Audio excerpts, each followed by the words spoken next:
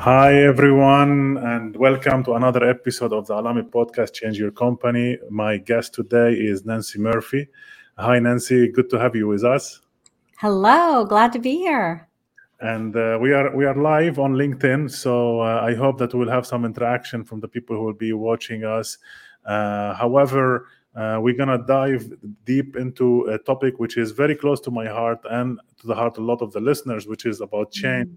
I just want to do like a quick introduction. You are the founder and CEO of CSR Communications and creator of a very interesting program, which is called the Entrepreneur Influence Lab, which is all about helping catalyst of change within organization drive such initiatives forward. So I'm very curious and excited about having this conversation together. So what got you into this area? And I'm sure that there were some struggles at the beginning or challenges. So please tell us about it. Oh, absolutely. Lots of challenges. Yeah.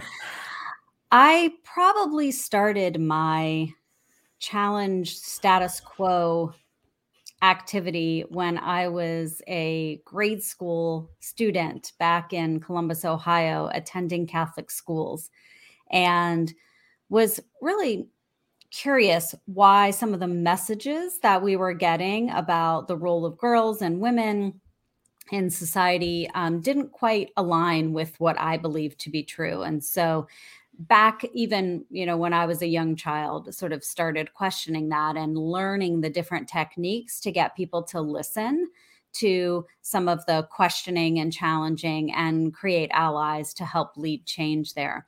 And I just kept finding myself in these internal change agent roles. Every job I had, I was either hired to lead change or I wasn't hired to lead change, but I sort of looked around and thought, I bet we could do this better or differently, more efficiently, more effectively. And I learned a lot of lessons about what doesn't work when you're Yeah. trying to influence change inside organizations. And after a while, I thought, I've learned some good lessons now and figured out what does work. And I really should share these with others who are facing similar challenges. Yeah. So let's get started with some of these lessons and kind of applications.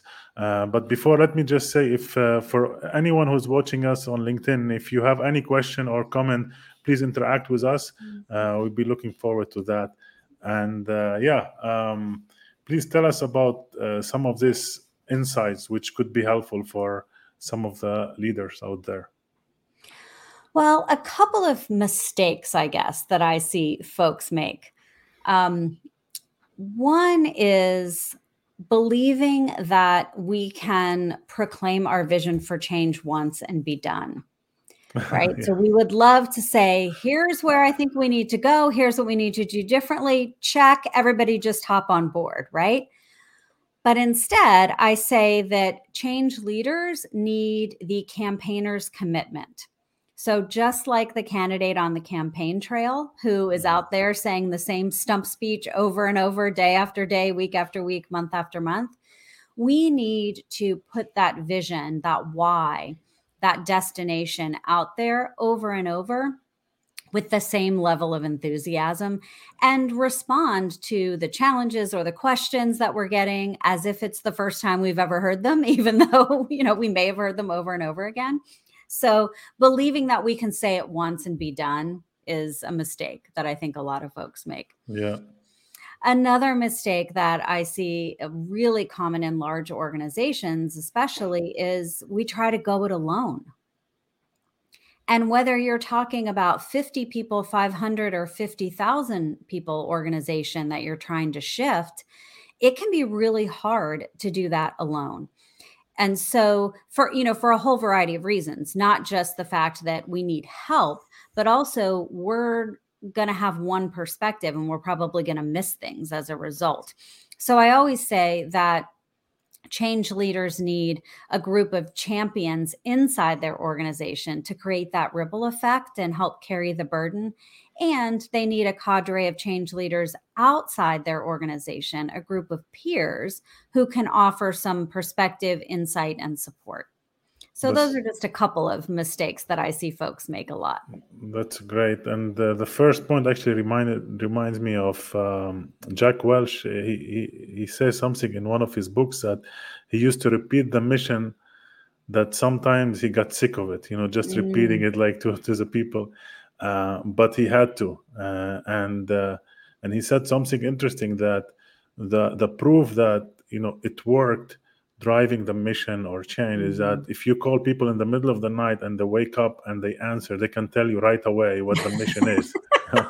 Well, I'm not encouraging anyone to try that. Yeah. But I think, the clarity, and I like what you said about the enthusiasm, like just sharing it, like if you're sharing it for the first time, and being also committed to it. I think, because sometimes some leaders, they talk about it all the time, but they don't live it, and this is here the challenge. Absolutely. That commitment is really important. I mean, one of the other common mistakes and a lesson I had to learn is you can't lead change like a New York City cab driver. So, or, maybe it's a London cab driver if you're in Europe. I don't know. London cab drivers are pretty good though. Those, if you've ever been in the backseat of a New York City cab, they tend to drive like slam on the brakes, slam on the gas, slam on the brakes, slam on the gas. Like there's no middle ground. It's just one or the other. And so by the time you arrive at your destination, you're feeling a little nauseous, maybe scared, and definitely sort of jerked around. Right. And so I see change leaders do this a lot, because we get really excited about this vision we have. We have a sense of urgency.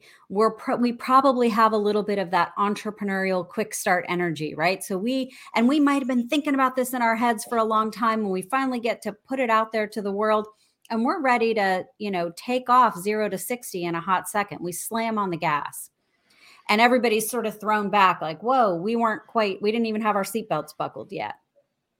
And so inevitably, you encounter some pushback, some resistance. Maybe things don't go exactly as you planned. You hit a little bump in the road. So now all of a sudden, oh God, what did I do? Right? Slam on the brakes. Let's just stop. Let's pull back. And so then people are like, well, now I'm running forward and you slammed on the brakes. So now I'm thrown against the back again. And so that commitment is something I work with a lot of leaders on. How do you get really grounded in your commitment to this, even when you hit resistance, even when you hit bumps in the road? And I will say commitment is different than being rigidly locked in to exactly not just your vision for the end game, right? But how you think you're going to get there. Exactly. So commitment means, yes, this is happening. Yes, I'm committed to getting there in the best way possible for all involved, but not I'm so rigidly locked into my way, right, that I have no space for co-creation or adaptation. Yeah, that's a great point. So being committed to the vision or the outcome, but then being flexible on the way to get there. So when you talk about having a group of people who are around to help driving the change, is this what you mean by intrapreneur, or is this something different, entrepreneur? So I say the intrapreneurs are really the unsung heroes of organizational change, right? So these are folks who bring the entrepreneurial spirit. They're innovative. They've got that experimenter's mindset, right? They like to learn and try new things. They're probably a little more risk tolerant than others. And they, unlike entrepreneurs who will kind of disrupt organizations and systems by going outside, right, and stirring things up, they're going to do that from within. They're changing organizations from within. So now we have different kinds of intrapreneurs, right? We might have the intrapreneur who is making the bold statements, leading the charge, putting those public proclamations out there, creating the big vision. We also need the intrapreneurs. These are the real unsung heroes who will come in and do the small, strategic, sustained action that make that grand gesture, that bold proclamation real. That's why I say they're the unsung heroes, because it's really easy to start change with a grand gesture, with a big announcement, with some bold commitment. But to get change that actually sticks, we need those small strategic actions day after day, week after week. But why do you think a lot of leaders, they go out there, they make this big announcement, and then they leave it there? Is it because they don't know what to do next? Is it because they have too many priorities? Is it because they think that's how change works? You just announce it. What is it? Yes. It's, Right. I mean, it's probably for every leader, there's going to be a different reason of why that yeah, happens yeah, and why they fall short on yeah, the follow-up, right? So I think the examples you gave are good ones. yeah, I'm yeah, sure that has happened, and I know cases where that's happened. yeah. So I don't want to say that the folks who make these big announcements or these grand gestures are not sincere in that. Although I imagine in some cases there's pressure or there's a desire to sort of be in a club of somebody who's now made an announcement that, in the US over the last couple of years, we've had a lot of attention and investment around diversity, equity, inclusion, particularly racial justice and racial diversity. And so, we don't want to be seen as not part of that or not supportive of that, right? So we're going to make a commitment about the diversity of our senior leadership within 3 years, or whatever it is. And I wouldn't say that they're not sincere on that for the most part.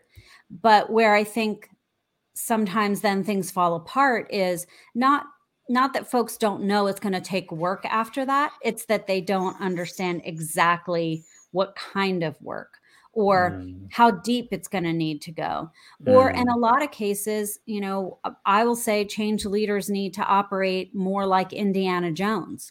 So I know Indiana Jones, that those movies were popular around the world. So I hope all of our listeners understand what I mean by that, which is we need to go on a quest, an archaeological dig, to find what we at CSR Communications call artifacts.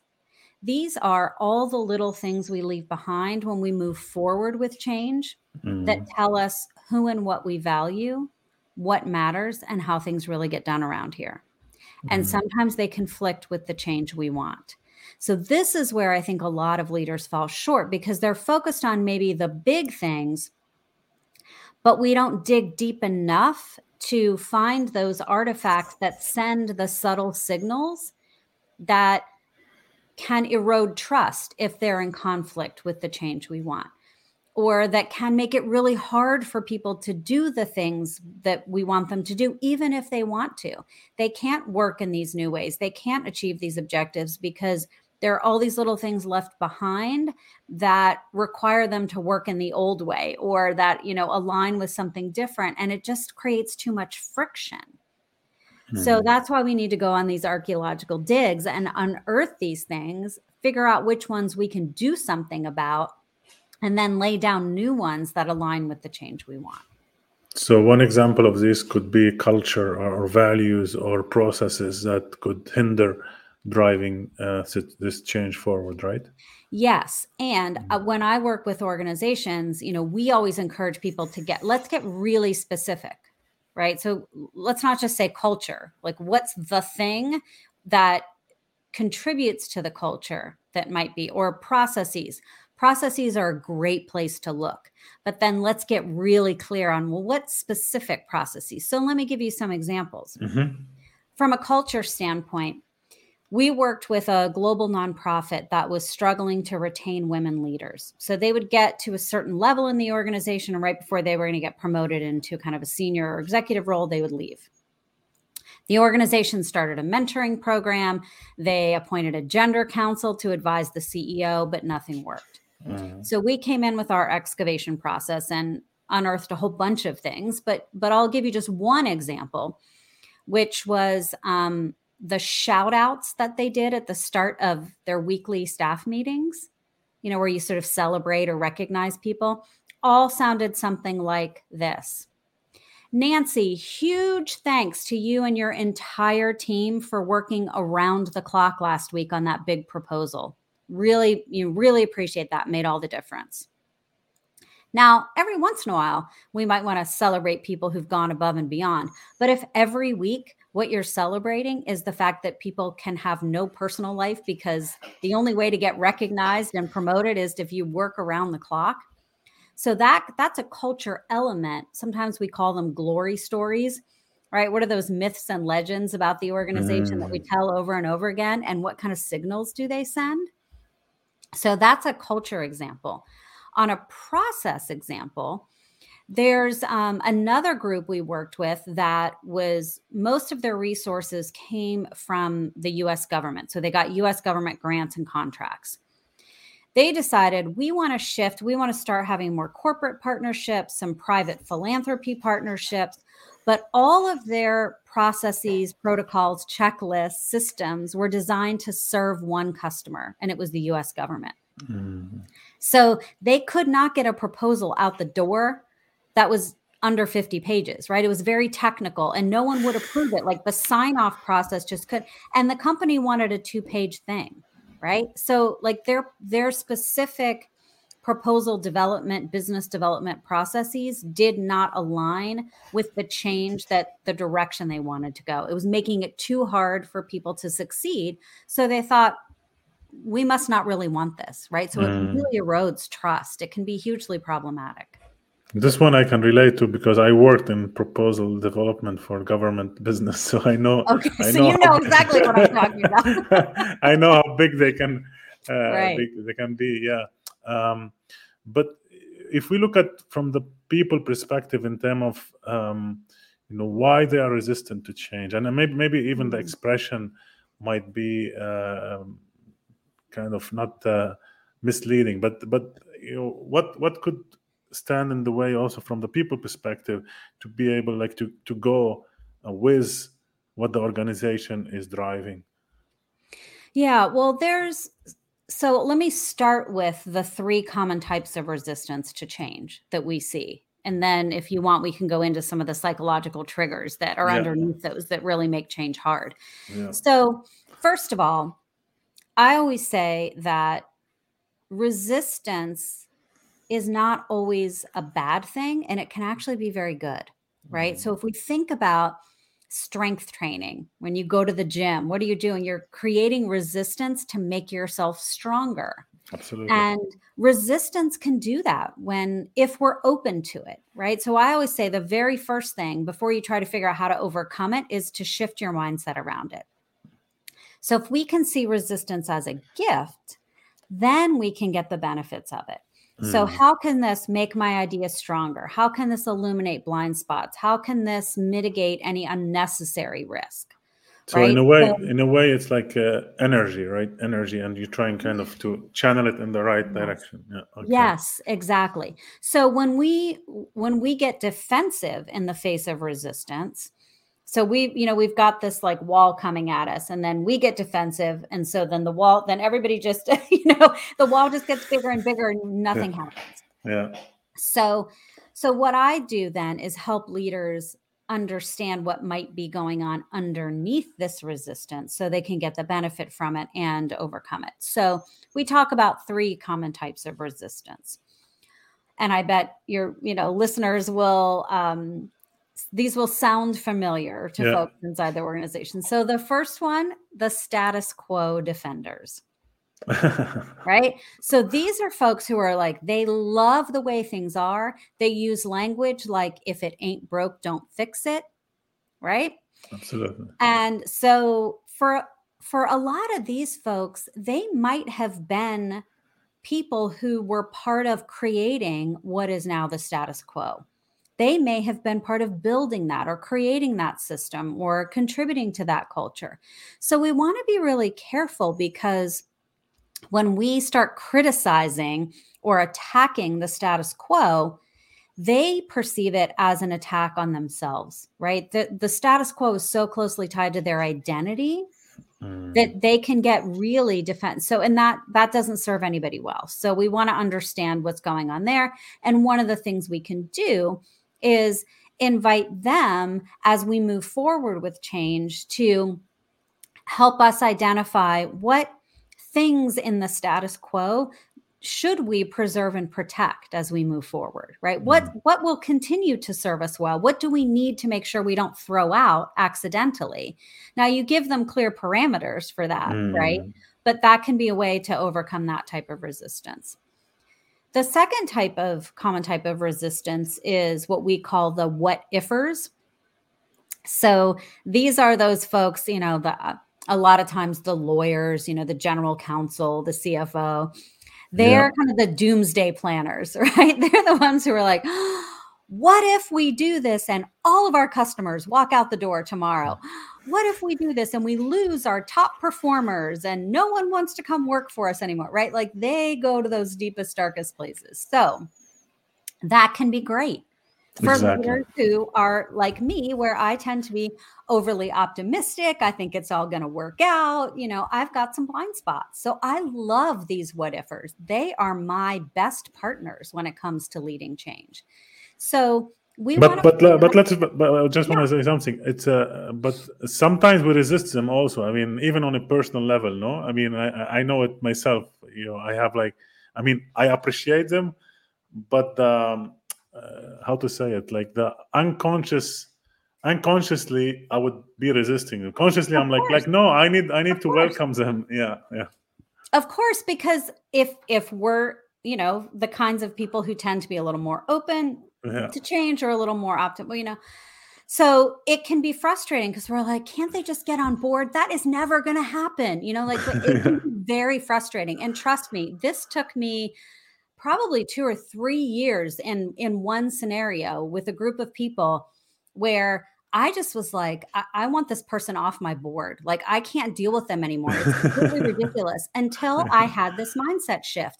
And in the end, this person was the biggest ally for me in the change I was leading. Yeah.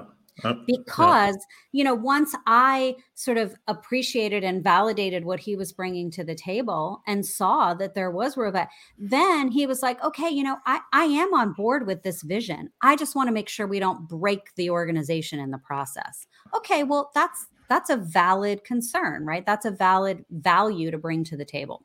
So what we can do with these folks is invite them, send them off in the corner to do their deepest, darkest thinking, to come up with those absolute worst case scenarios, because that's what they're going to do anyway. So we might as well invite them to do that, right? And create a productive space where we're going to get that feedback, that input, as opposed to, sort of undermining on the side. And then I always ask a bunch of questions, right? When I get that scenario planning back, or those scenarios back, to get it to the scenario planning, which is how likely is that to happen? And even if they tell me it's 50% likely or 80% likely, which usually isn't the case, but let's pretend it is, then I'll say, okay, it's 80% likely. Whew, what would we do if that did happen?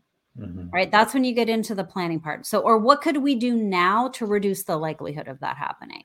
And so, again, you want to engage these people's strengths as opposed to continuing to fight against them, because it's not going to be productive.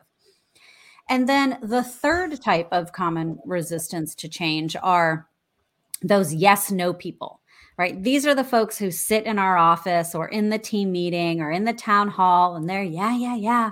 They're shaking their heads. They're all on board, right? And then they walk out the door and they do the exact opposite, or they don't do the thing that they promised to do. Super frustrating, because you thought they were on board with you, right? What's going on? So there are actually 4 subtypes to this one.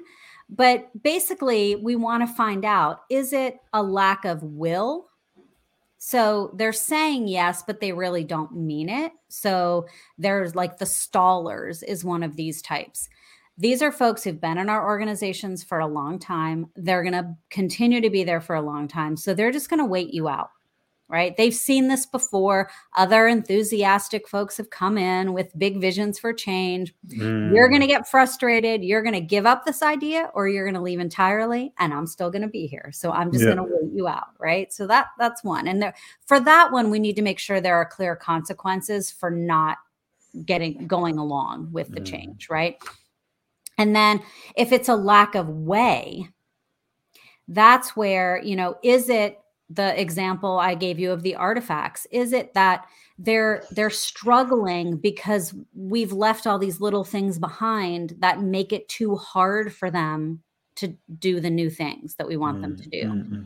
Or is it that they're struggling because they don't have the skills, the knowledge, the capacity to do the thing in this new way or to do this entirely new process? And so we need to give them we need to make it okay for them to say that, number one. And then we need to give them some training or some skill building or some support to get there.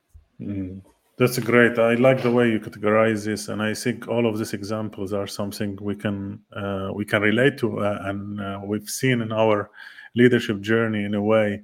So, what are some advices or practical things that you think, especially young leaders, could do if they want to change things, if they want to implement something new? Well, I always say that intrapreneur does not equal a certain level or title inside an organization, right? Really, anyone can identify opportunities to improve or to have the organization be more equitable, be more diverse, be more environmentally sustainable, right? Anyone can see those opportunities. So I wouldn't discourage people who feel like, well, I don't have the right title or the right role yet. I'm not at the right level. But sometimes that positional authority obviously opens up doors or can make things happen faster. If you're in the C-suite, you can sort of proclaim your vision for change and others likely have to get on board. If that's not your role, then we really need to up our influence game, right? We need to understand, how do I say things in a way that others will listen? How do I get the attention when I'm not in the C-suite? And so this is where all of the best influence techniques and skills come into play. And one that I would share, which is a great one for young leaders to learn, because it will serve you well in your career and in your life, regardless of whether you're doing entrepreneurial work or not. And that is this idea of perspective taking, which is really built on empathy. So I call empathy the Swiss Army knife of change leadership. It serves so many purposes. It is a great tool to do so many things inside our organizations as leaders.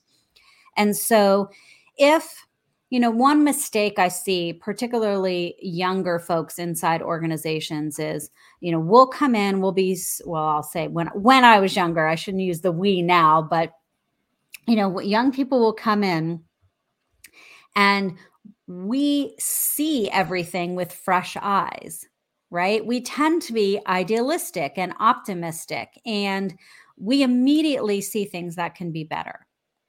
And our approach is often, and why don't all these old folks see this? Why can't we just, we want it to change instantly. Yeah, that's another trap. And we don't know what we don't know, which can be a gift Yeah. and a real value in a lot of ways. But if we just start bulldozing through of like, you people are all raw, how have you even stayed in business for 30 years doing things this way? If that's the approach we have, that's not going to be received very well, right? So think about those status quo defenders. When we come in like that, we're immediately threatening someone else's identity because, well, what do you mean? How have we stayed in business for 30 years? I built this business. This is what, so we want to be careful of that. And this perspective taking idea is, okay, how do I put myself in my boss's shoes, in the vice president's shoes, in the CEO's shoes? What is it that is motivating that person? What are her dreams, desires, fears, anxieties? What are they held accountable for? And how can I open the door, start the conversation about something I see that could be different by kind of connecting it to something I know that person cares about, or something I know that they're anxious about, Or, gosh, I know you're held accountable for bringing expenses down. And I see this opportunity. If we, stopped printing XYZ, not only would it be good for the environment, which may or may not be something they care about, right? But it would bring expenses down. So maybe you start with that. And then and when you're talking to your peers, other young employees in there whose behavior you need to change around printing certain things inside the company, right? They might be more motivated by protecting the environment, saving trees. So then you could start with that. I mean, it's achieving two goals. It's not that you're being deceitful or manipulative. It's what's the thing that's going to get the other person to pause and not immediately, put up the resistance wall. Yeah, I think, and this applies to a lot of things in life and overall, like just treating, having empathy for, like the people around, and the fact that the way the things are the way they are is because there was need for them to be like this before, maybe, and now Right. and the fact that we see them that they should be different is also part of the evolution. But I like what you said about like not really fighting it, but just going in a way with it and then changing it. I have like I have this saying, which is actually it's a title of a book I started writing, and it's called "Change Your Company or Change Your Company." And Tell me more. and the idea is, like be a positive change within your organization, make it better, or go Mm, somewhere else mm, when you can do so. mm. But don't be a Yeah. passenger, don't be like someone who is playing a victim or playing like, this is how it is, I cannot change anything. No, Mm, you can, but you have to mm. step up, you have to take a role, and you have to find the cause, and you need to find like something which is not working and make it work, maybe even outside your area of responsibility. It doesn't have to Yes. be within your area of responsibility, but when you do so, there are two things which you will get that no one can take from you. One is the fulfillment because you did the right thing, and Mm-hmm. two, you grew as a person and a professional. Yes. And this is something that no one will take with you, in addition to the fact that you helped and you made a positive impact. So and that's why, this what you've been talking about, it's something which every leader and leader without titles, as you said, that they Mm-hmm. can benefit from. They Yeah. they can use and do something, especially within medium to large organizations where things are more difficult and more complex. And we need these people, we need these entrepreneurs. Yes. And since we're talking about this, I'm curious a little bit about your program, this one about the entrepreneur program. So tell us a little bit about it. Like, what is it exactly? So it's a 6-month program that Yeah. sort of walks change leaders through a variety of tutorials and sort of skill building and practical practicing opportunities for all the skills and mindset and insight that we need to lead change faster with less frustration and resistance. Okay. Right. So it's everything from, I think this this episode is titled Becoming a Credible Leader of Change. So that's where we start, because so many times, and this is a good piece of advice for your young leader listeners as well, folks will come to me and say, Nancy, we need advice on how to get other people to do what we want them to do. Right? Does that sound familiar? And I would say, great, let's look in the mirror. Right? So we want to start with ourselves, because that's the one thing we can control. And are we modeling the Yeah. kind of openness to change and things? So we start with that. And then we go through in great detail the common types of resistance to change and how to overcome them. 5 psychological triggers that make change hard and what to do about them to move those triggers from threats that create blockers to rewards that create backers of our change. And then we go really deep around kind of mapping the power and influence centers within our organizations and understanding that perspective taking and how to do it, and how to communicate our vision for change and the how we're going to get there consistently and effectively. That commitment that we talked about earlier, so that we don't drive change like a New York City cab driver, right? So we bring together folks from a variety of organizations who are leading different kinds of change so they can learn from each other and learn how, gosh, it seems like this city government agency and this family foundation and this global company and this nonprofit and this association, well, they're totally different, right? It's interesting how much they have in common. Of course, yeah. And then we also will bring the lab sometimes into an organization and bring together that kind of cadre of change champions, right, that we talked about earlier, who are collectively leading that change, and we'll do a custom lab with them. That's so great. that's how it works. Yeah. So Nancy, tell us some personal questions. What's one success habit that helped you to be where you are today, which is advising and helping organizations and senior leaders to improve their organization and to drive positive changes? So I guess I would say it's my commitment to my morning practice. So that morning practice really keeps me healthy, and it keeps me grounded. So that includes things like meditation or reflection time. That includes before, the day gets too crazy. That includes physical activity, exercise. It includes a 10 ideas list to kind of jumpstart my creative thinking and get any random things out of my head that I might have not been sleeping well because they were swirling around in there.